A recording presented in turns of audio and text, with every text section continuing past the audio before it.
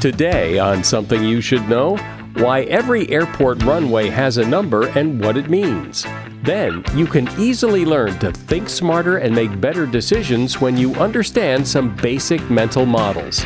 There's a really interesting one called the Streisand effect, and it's really named after the celebrity Barbra Streisand. And it's extremely useful that if you draw attention to something that you don't want people to see, it can actually draw more attention to it than you intended in the first place. Also, something you need to do before you go on summer vacation that will save you a lot of trouble.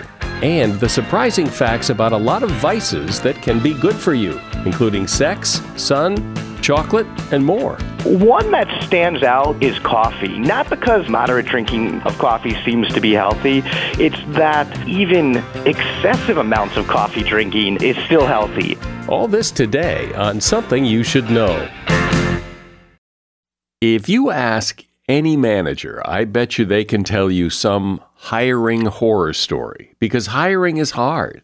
That's why if you're hiring, you need Indeed. Indeed is your matching and hiring platform with over 350 million global monthly visitors, according to Indeed data, and a matching engine that helps you find quality candidates fast. And fast is good, but quality also matters.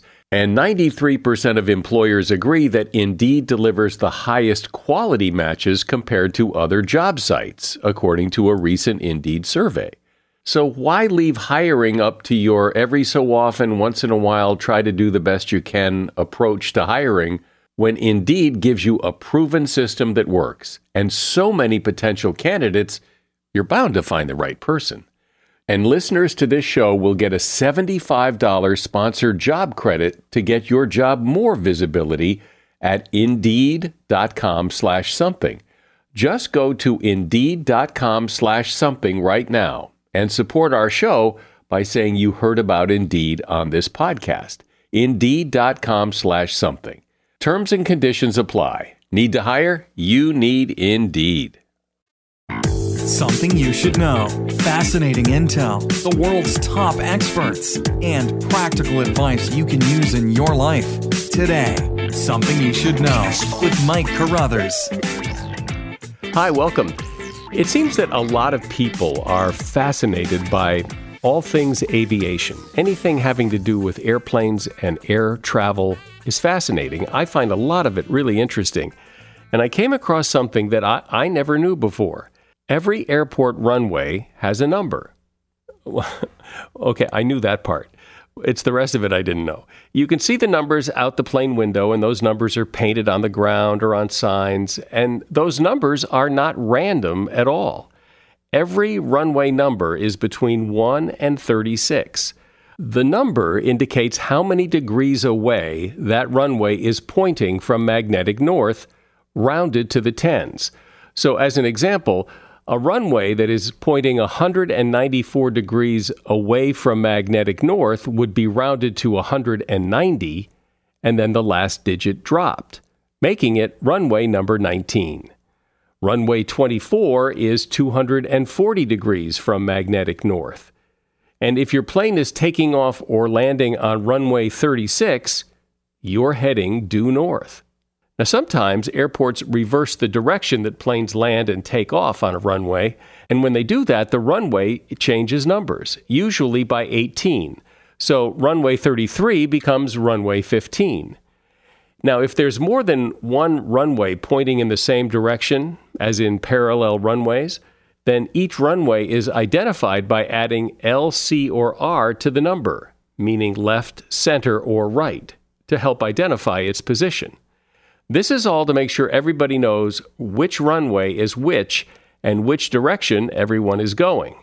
Interestingly, magnetic north can shift itself from time to time, and if it changes enough, depending on the location of the airport, it becomes necessary for the runway numbers to be changed as well. It seldom happens, and everybody hates when it does happen, but it did happen at the Oakland airport in 2013. And that is something you should know. You make a lot of decisions every day, big and small decisions, and each one of those decisions that you make is based on something. You choose this over that. You go that way instead of this way. And sometimes it's the right decision, hopefully more often than not, and sometimes it's the wrong decision. There are, in fact, models, mental models, which, if you're aware of them, can help you make better decisions. Those mental models are the subject of a book called Superthinking, the Big Book of Mental Models. And the author is Gabriel Weinberg, who is also the founder and CEO of DuckDuckGo, the internet privacy company. Hi, Gabriel. Welcome to Something You Should Know. Hi, thanks for having me. So this is one of those topics, I think, that's hard to explain in the abstract. So let's just get right into some examples of mental models. What's a good jumping off point? What's a good mental model to illustrate what you're talking about? So there's this concept called the forcing function. And all it really is something that forces you to think critically. And the way it usually manifests is you literally schedule time in your calendar. So if you think personally, that would be like scheduling time to go to the gym every week to make sure you actually go. But professionally, it often comes up in standing meetings. And so as an example, in my company, we have what they call a postmortem after every single project. And that means we think about what went well, what went poorly, and what we could do better next time, regardless if the project went great or poorly. And what that does is it forces everyone to sit around and think about that critically. And just building that into the calendar for every single project just compounds over time and makes the company so much better. Great. Talk about Eisenhower's Eisenhower decision matrix. What does that do? Great question. So every day we're getting all sorts of interruptions, right? And that is happening more and more because we live on our phones. And so text messages are coming in, emails are coming in, and those seem urgent, and they are urgent in the sense that they're interrupting you, but they're generally not important. And so this actually came from President Eisenhower, because the same thing happens to a president, as you might imagine. They're getting interrupted all the time, right? And what he did is he wanted to categorize things as important and not important, and urgent and not urgent. And he wants to do, and by extension, if you adopt this model, I want to do as well, and you want to work on more important but not urgent things. And so the urgent stuff that are really urgent, you have to work on, like emergencies. Then there's a whole set of important, not urgent things like growing your skills, working on your family relationships, working on a deep hobby that might turn into a different career, that if you just get sucked up with all the text messages and things like that, you will never get to. And so by categorizing in your head what is a type of activity, you can consciously then try to avoid some of the distractions and make sure you're blocking out time for those important non-urgent activities. It would seem, though, that you not only have to block out time and schedule those important, urgent, whatever it is the things are that you want to do, you would also have to be very proactive to block those things that interrupt you, to turn off your phone or to do whatever it takes to keep those interruptions out, because otherwise you're still going to get interrupted. What happens is when you start a work day, right, and you may, at the beginning of the day, another good habit is to prioritize, right, and to write down the top thing that you should do today. That's another model that's very beneficial. However, a lot of people actually do that, but then when they sit down to do that, they get hit by emails, they get hit by people interrupting them. And so it's actually very hard to complete that thing during the day. The way to do that is to really turn off all the distractions, make sure you're not interrupted. And even if you are, say, nope, I'm doing something else. And what I often do is literally schedule that into my calendar so that no one can take that time away from me. And then I can use that deep work block to really get that top priority thing done. It does seem, though, that there are people who are so used to the distractions, the emails, the text, that if they turn it off, the anxiety that builds because they don't know what they're missing ends up interfering with the big task just as much as dealing with the emails and the texts and the distractions. You're right. This is easier said than done. And there are so many kind of cognitive biases and kind of influence models, like you're referencing fear of missing out, right? FOMO, that play on your behavior. And so it's not, these things sound easier than they are to do, but they can be done. And it does take a little while to wean you off of that. But eventually, after doing it a few times, you realize that hardly ever is there actually an emergency in a 2-hour block. Like if you wake up from your deep work session and then check everything in batches, generally, nothing was on fire. And yet, the next time we try to block out a 2-hour block, we don't remember that. And we go, yeah, but something big could come up. And it never comes up. Almost never. That's true. I mean, that's why you start to rely on these models. If you just relied on your own intuition, you'd be constantly tricked and fall into the same traps. And so by naming some of these things and then really committing to them, you can start to escape these kind of mind traps that you have. Let's talk about unintended consequences. And you hear about that in the news sometimes. A law will go into effect and have unintended consequences. But as you point out, there are unintended consequences of our decisions as well. There's a really interesting one called the Streisand effect, and it's really named after the celebrity Barbra Streisand. And what happened is she has a really nice mansion, and she wanted to keep it private. And some photographer took a picture of it and put it up on their website. And literally no one had gone to this website. It had 6 views, but she really wanted to stop people from going to it in the future. And so she sued this photographer. And all of a sudden, the photographer went public with it, and it became a huge news story. And eventually, the photographer won the lawsuit, or it got dropped, effectively, and decided to put it in the public domain. And so not only that, now it's public, so it's on Wikipedia. And this whole thing ended up having a name called the Streisand effect, which means that if you draw attention to something that you don't want people to see, it can actually draw more attention to it than you intended in the first place. It's effectively the cover-up can be worse than the crime. And so what you can think about is, if I draw attention to this, is it going to be worse? Maybe I should just let it go. Like if Barbra Streisand had just let it go, probably no one would have ever seen the photo to begin with. And how many times in life do you look back and you made a big deal about something that if you just sucked it up and let it go and let it pass, it wouldn't have been all the trouble it turned out to be? Exactly. And it's hard in the moment to do that because you get sucked up in all the emotion, and especially in kind of a company setting, you have multiple people saying, we got to do something about this. We got to react. We got to, you got to put out a statement. But in reality, you got to think about, now that I know about the Streisand effect, maybe the option of doing nothing is the best option. One of the mental models that you talk about is something called Hanlon's razor. So talk about that one. So Hanlon's razor is a kind of adaptation of Occam's razor, which people may be familiar with, like the simplest answer, maybe likely the true one, but it's adapted to people. And it's extremely useful. And this happens all the time in day-to-day life, where you get a text and maybe it's a curt text, like not very much language, but you're reading in emotion to it. Like the person is angry with you, or it's a sarcastic. But the reality is it may not be. And the simplest answer, often for a short text, for example, is that they were just on a rush. Maybe they're, in transit and they're trying to not text while driving or something like that. And by reading into it, you're ascribing way too much emotion, and probably the wrong emotion than exists. So what Hanlon's razor is it says, don't attribute to malice, which can be attributed to carelessness. And all it's saying really is give people the benefit of the doubt and don't jump to conclusions about people's emotions when the simple answer is probably they're just going about their business and took the path of least resistance.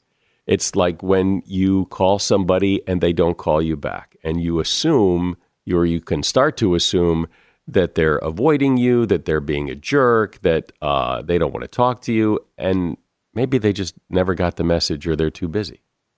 Exactly. And so it really helps you in life build trust with people.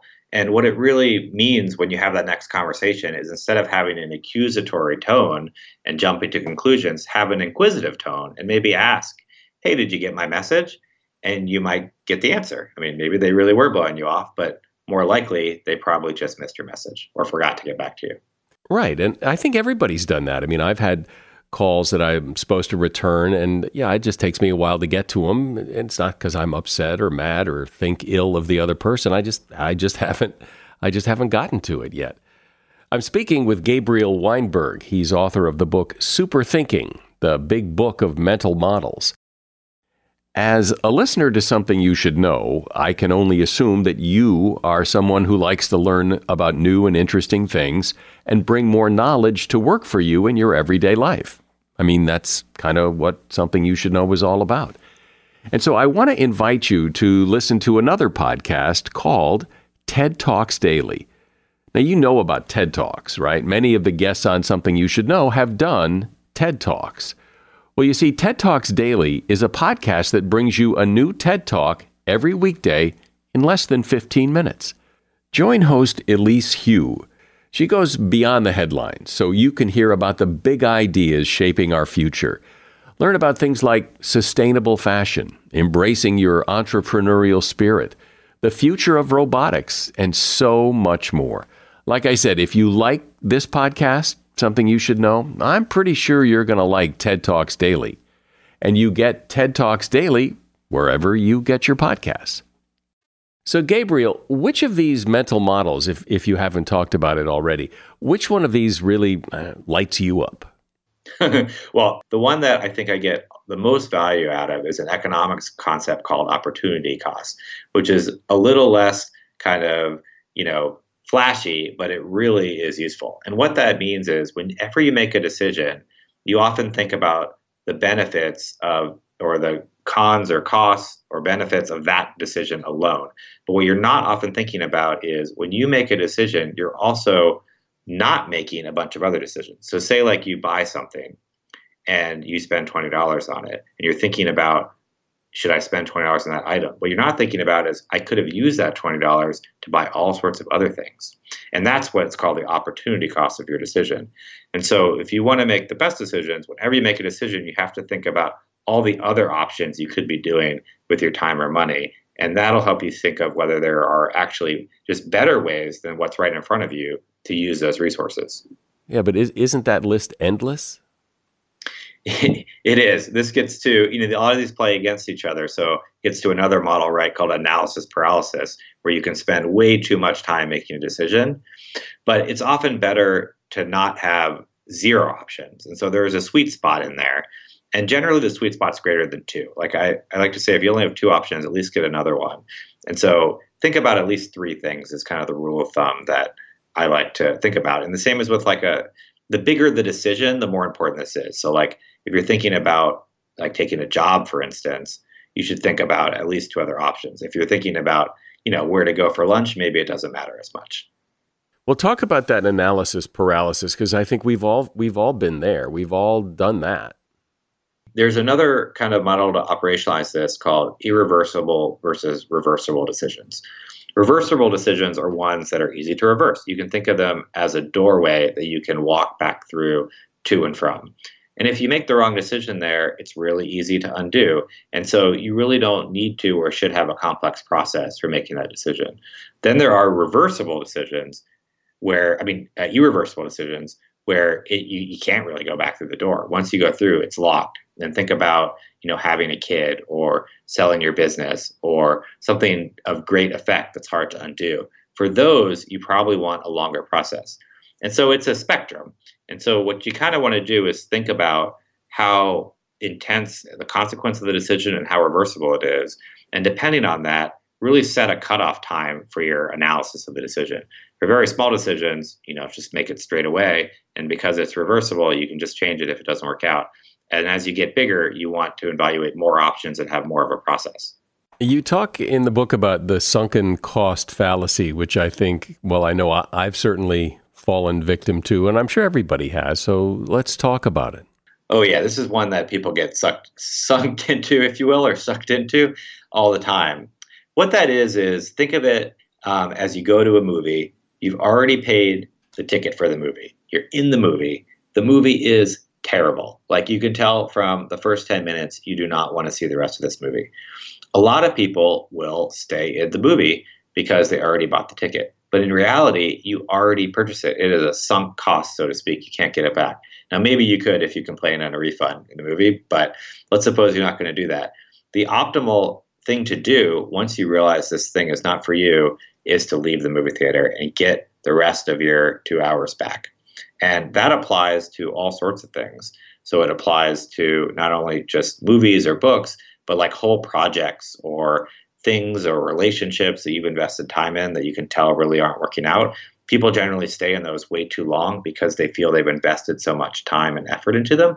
But once you realize that you can't get any of that time or effort back, then the optimal decision may be to just leave. And yet, who does? I mean, I think I've walked out of one movie in my entire life, or maybe two. But you're right. Well, I also think, well, maybe it'll get better. It never gets better, but maybe it'll get better. You're right. I mean, the hope with naming some of these, and you're right, it is extremely difficult. A lot of these are all about overcoming your kind of internal tendencies and biases, right? And so the hope is by naming these concepts that you could pop into your head, and knowing that it's there may help you make that decision. Whereas if you don't know the concept at all, then you're definitely not thinking about it. Talk about the 5 whys. Yeah, so when something goes wrong, like I referenced postmortems earlier, and what happens is when you analyze a project when it goes good or bad and you want to know what happened, 5 whys is a great method for that analysis. And what it's doing is it's asking you to keep asking the question why, just like a child does sometimes. You know, when you were a kid or you have a kid and they ask you, you know, why did this happen? And you answer, and they say, well, why did that happen? And you answer, you say, why did that happen? That's 5 whys. And what it's asking you to do is just keep digging deeper into the problem until you get to what's called the root cause versus what's called the proximate cause. And so an example is the Challenger explosion. In 1986 was a very sad day. I remember it very well. And the proximate cause of that explosion was an O-ring that was part of the shuttle. And you can ask, well, why did the O-ring break? And it broke because it was too cold. And why was it too cold? Because they launched the shuttle colder than they ever had launched before. Well, why did they do that? And it turns out that the real reason is engineers had said not to launch it, but management had a different view of it and decided to go for the launch. And there was a whole commission report about this. And it turns out the root cause of this whole thing is kind of a management issue. But if you didn't ask the question, you might have stopped at just the mechanical failure and not got to the real reason. Well, and that's what I think most of us do, right? I mean, we don't do that. We just look at what we think we know, and there we know. Yeah, and the same thing happens in personal relationships is, you know, you ask, why did someone do something? And they give you kind of a cursory reason, which may be true, but it's not like the real reason. Like they may have, take the example of blowing you off we were talking about earlier.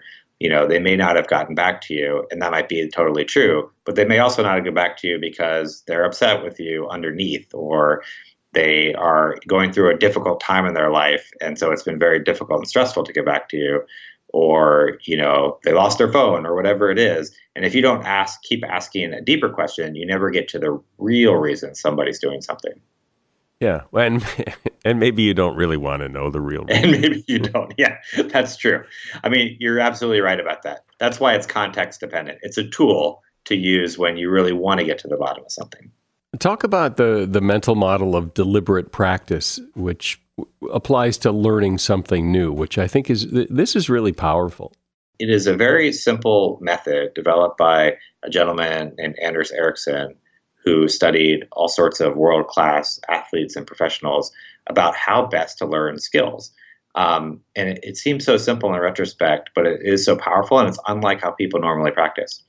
And what it suggests is whatever skill you want to learn, say it's juggling or chess or something like that, you want to practice the skill right outside your comfort zone, and you want an expert or a coach to be telling you in real time what you're doing wrong. And so you don't want to go too far out of your comfort zone. You don't want to go play with professionals because then you can't even understand what you're doing wrong. But you want to constantly be putting yourself, you don't want to be repeating the same thing that you already know. So you want to be putting yourself a little out of your comfort zone and then getting this real-time feedback. And then as you progress, you keep changing the skill and make it harder and harder. And then you get closer and closer to being an expert. And that is by far the fastest and best way to kind of learn something new. Well, I like these because they're not only mental models, as you describe them, but they're also really pearls of wisdom, you know, like Hanlon's razor that you pointed out, that when you send a text to someone and they don't get right back to you, it isn't what your mind is imagining, that they're mad or they're not speaking to you or whatever. they just haven't gotten back to you yet. The simplest answer is probably the best one, and that can relieve a lot of stress. So this has been great. My guest has been Gabriel Weinberg. He is founder and CEO of DuckDuckGo, and he's also co-author of the book, Super Thinking, the Big Book of Mental Models. And you will find a link to his book in the show notes. Thanks, Gabriel. Thanks for having me. Doesn't it seem that there are so many things that people like that are supposedly bad for you, bad for your health? Things like coffee, the sun, sweets, they're all bad for you. But usually there's more to the story than that. In fact, a lot of these things that are considered sinful or vices are, in moderation, just fine, and in fact, sometimes even good for you. Eric Aufgang and his father researched a bunch of these vices to see which ones may have gotten a bad rap and, in fact, might be just fine in moderation. And they've put their findings in a book called The Good Vices, From Beer to Sex, The Surprising Truth About What's Actually Good for You. Welcome, Eric. Thanks for being on Something You Should Know. Thank you for having me. So you have this whole list of these sinful things. Let's begin with alcohol, or specifically beer. How is beer not so bad and maybe good for you? Well, it's not always clear how they are good for us, but beer, for example, has been shown in about more than 100 studies to lower cardiovascular disease or complications from cardiovascular disease, and it's been linked in many, many studies and associated with longer living. That's moderate drinking, 1 to 2 beers a day. Alcohol can raise levels of good cholesterol in moderation. It can also, hops also seem to have a lot of positive properties. And those are, what seems to be what makes beer potentially helpful. There's also the larger factors that are harder to piece out in a study, which is, maybe it's how you're drinking and how you're enjoying that vice that causes you to relax and your overall mood to improve. And that we suspect, though there's not a whole lot of evidence to back this up yet, but we suspect that plays a role in the positive outcomes as well. Let's talk about sleep. And sleep itself is not actually a vice. It's quite necessary. I think maybe the problem is really lack of sleep, that people are not giving enough attention to sleep.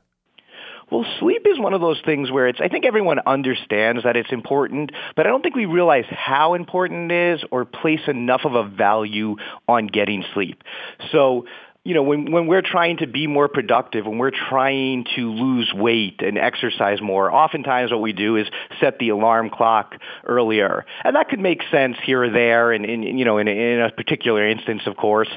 But what research shows is that, people who get more sleep tend to be lighter and lose more weight, and they also tend to be more productive and have more mental acuity. So sometimes, getting extra sleep is the best thing you can do to really maximize that productivity. And sleep is just incredibly healthy for so many different reasons. It's associated with all sorts of positive health outcomes. And, when we look at schools and high schools, just by moving the start times back, many districts saw, massive improvements in grades as well as just overall health outcomes for the students.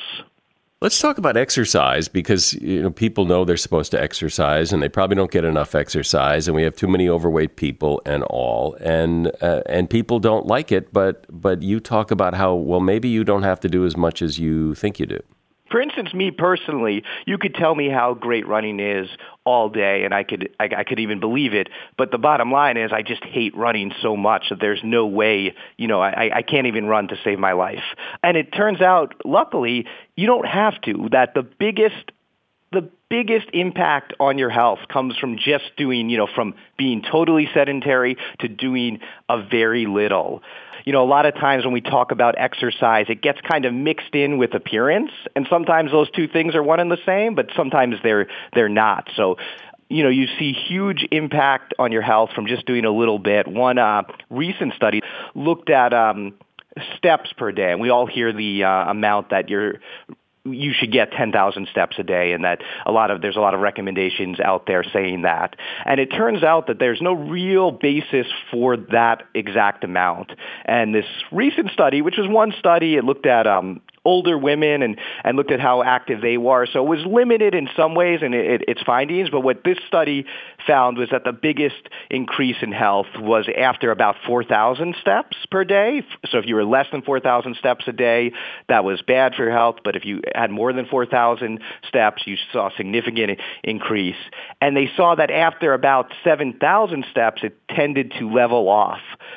So I think rather than thinking that we have to do all this exercise or we have to go to the gym 3 times a week and we have to lift weight, we can realize that by just, parking a little further away from our job or when we go to the grocery store and taking a few short walks, we could get to that 4,000 milestone without too much effort. Of all the things that you looked at, what was the one that you either found the most interesting or the most surprising, or you pick one? One that stands out to me always is coffee. Not because that coffee seems to be, again, moderate drinking of coffee seems to be healthy. It's that there are so many studies showing that even excessive amounts of coffee drinking is still healthy. And that's surprising to me. One study came out about a week ago looking at 25 up to 25 cups of coffee a day was still healthy. And that's something that, I think that's an insane amount of coffee to do just to drink just from a logistical standpoint. But there's always a lot of talk about coffee not being something we should, people give up coffee when they're trying to get healthy and things like that. And it just doesn't really seem to be any evidence to indicate that A, coffee is unhealthy, and B, there's a lot of evidence out there indicating that moderate coffee drinking and maybe even excessive coffee drinking is healthy. In what way? It's associated with increased longevity, decreased cognitive decline, decreased chance of some types of diabetes. Wow. Well, if there was a medicine that could do all that, people'd be snapping it up like crazy. So talk about chocolate. Dark chocolate, the higher percentage of actual chocolate, the better. There's even some artisan chocolate now you can get without any sugar, and it actually tastes surprisingly good.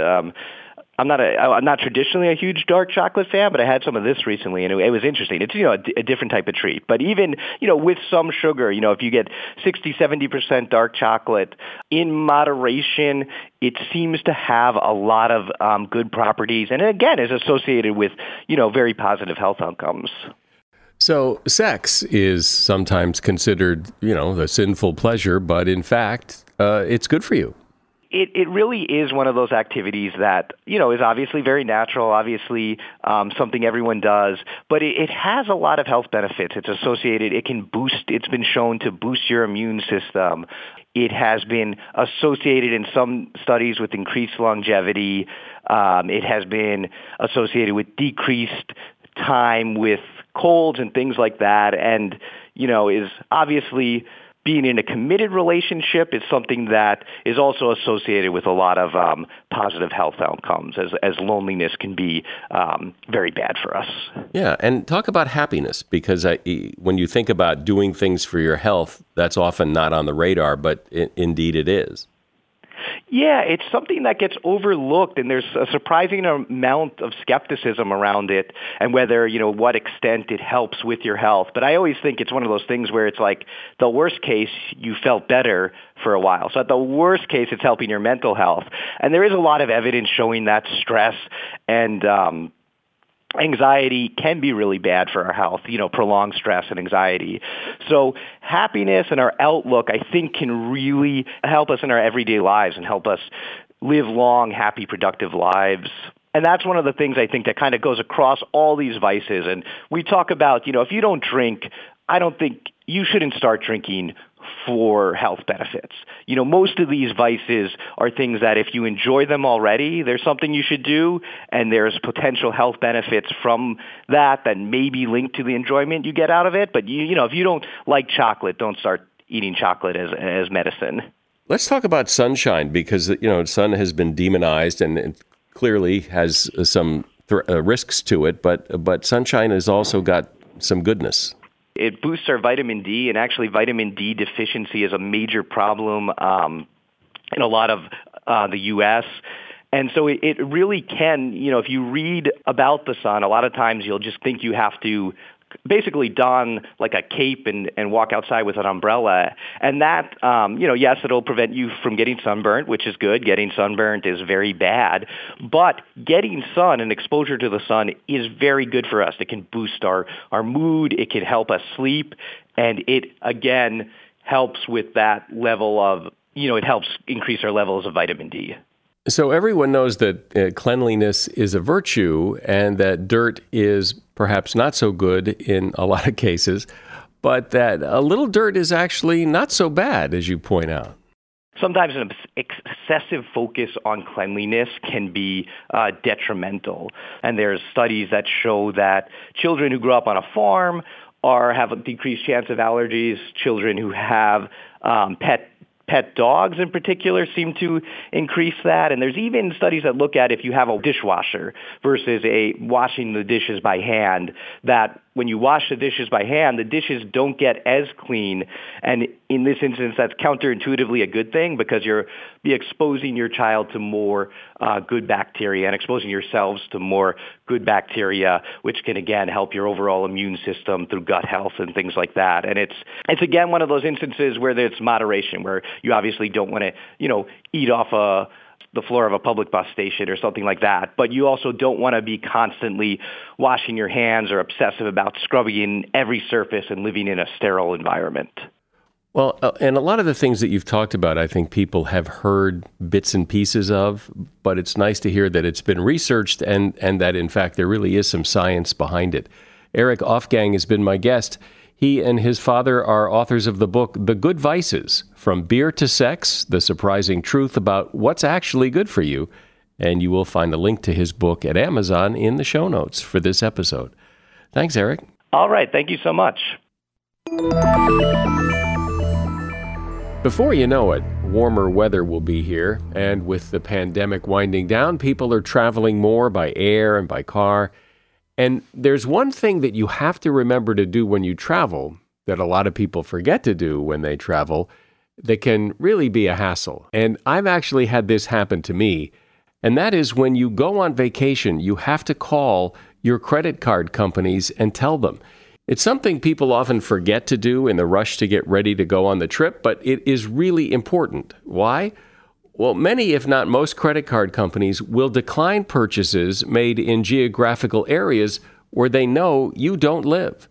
So if you don't tell them you're going somewhere and you try to buy gasoline 5 states away on your summer trip, your purchase will likely be declined, as will other purchases, until you call and explain why it is you're buying gasoline 5 states away from your home. It's also a good idea to take things out of your wallet before you go on a trip and leave them at home, because if you do lose your wallet or it gets stolen, at least the things you left behind will be safe. And that is something you should know. Oh, and before you go, while it's fresh on your mind, text somebody or send them an email and send them the link to this podcast so they can give a listen. I'm Mike Carruthers. Thanks for listening today to Something You Should Know.